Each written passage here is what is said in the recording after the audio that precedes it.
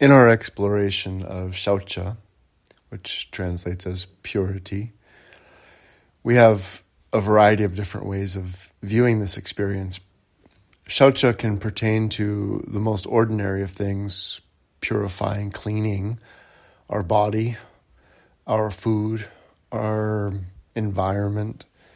And these things are very important, the external cleansing, the external purifications that support a life of order and balance. At a deeper level, purity comes in intention, in the way that we conduct ourselves in the world, the purity of our mind, the way that we orient our mind toward sattva, toward goodness, toward purity, toward that elevated state of spiritual understanding and ways of being.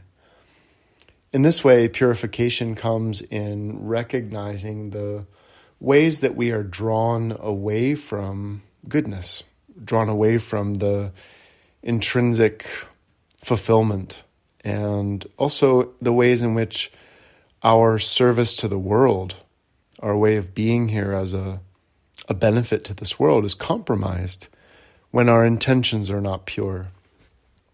So the practice of Shaucha is a deep investigation within ourselves for where can I bring balance? Where can I bring order?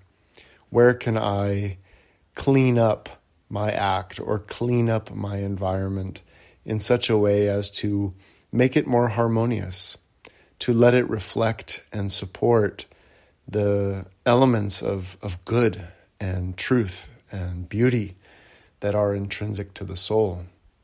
In this way, if we explore purity, it is not in measuring up to some external standard, but in allowing ourselves to come into deep alignment with the soul.